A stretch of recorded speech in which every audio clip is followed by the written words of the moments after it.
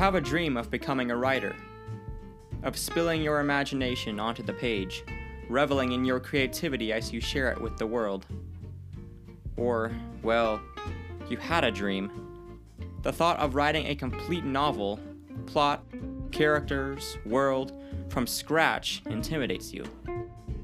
We're not accustomed to playing God. The path to becoming a novelist is a journey full of mountaintops and pitfalls, and is more attainable than you think. I'm Jackson E. Graham, author of the young adult medieval fantasy series Sword and Scion. You're listening to the Novelists Guild, a home for young writers that yearn to grow in their writing and finally lay hold of that dream. Each episode will focus on a particular tip or insight I've learned during my journey as a young writer, as well as some bonus material for fans of my own writing. Writing is a journey, and even the best authors are still far from home. Be sure to subscribe on Apple Podcasts, Spotify, or wherever else you listen to podcasts.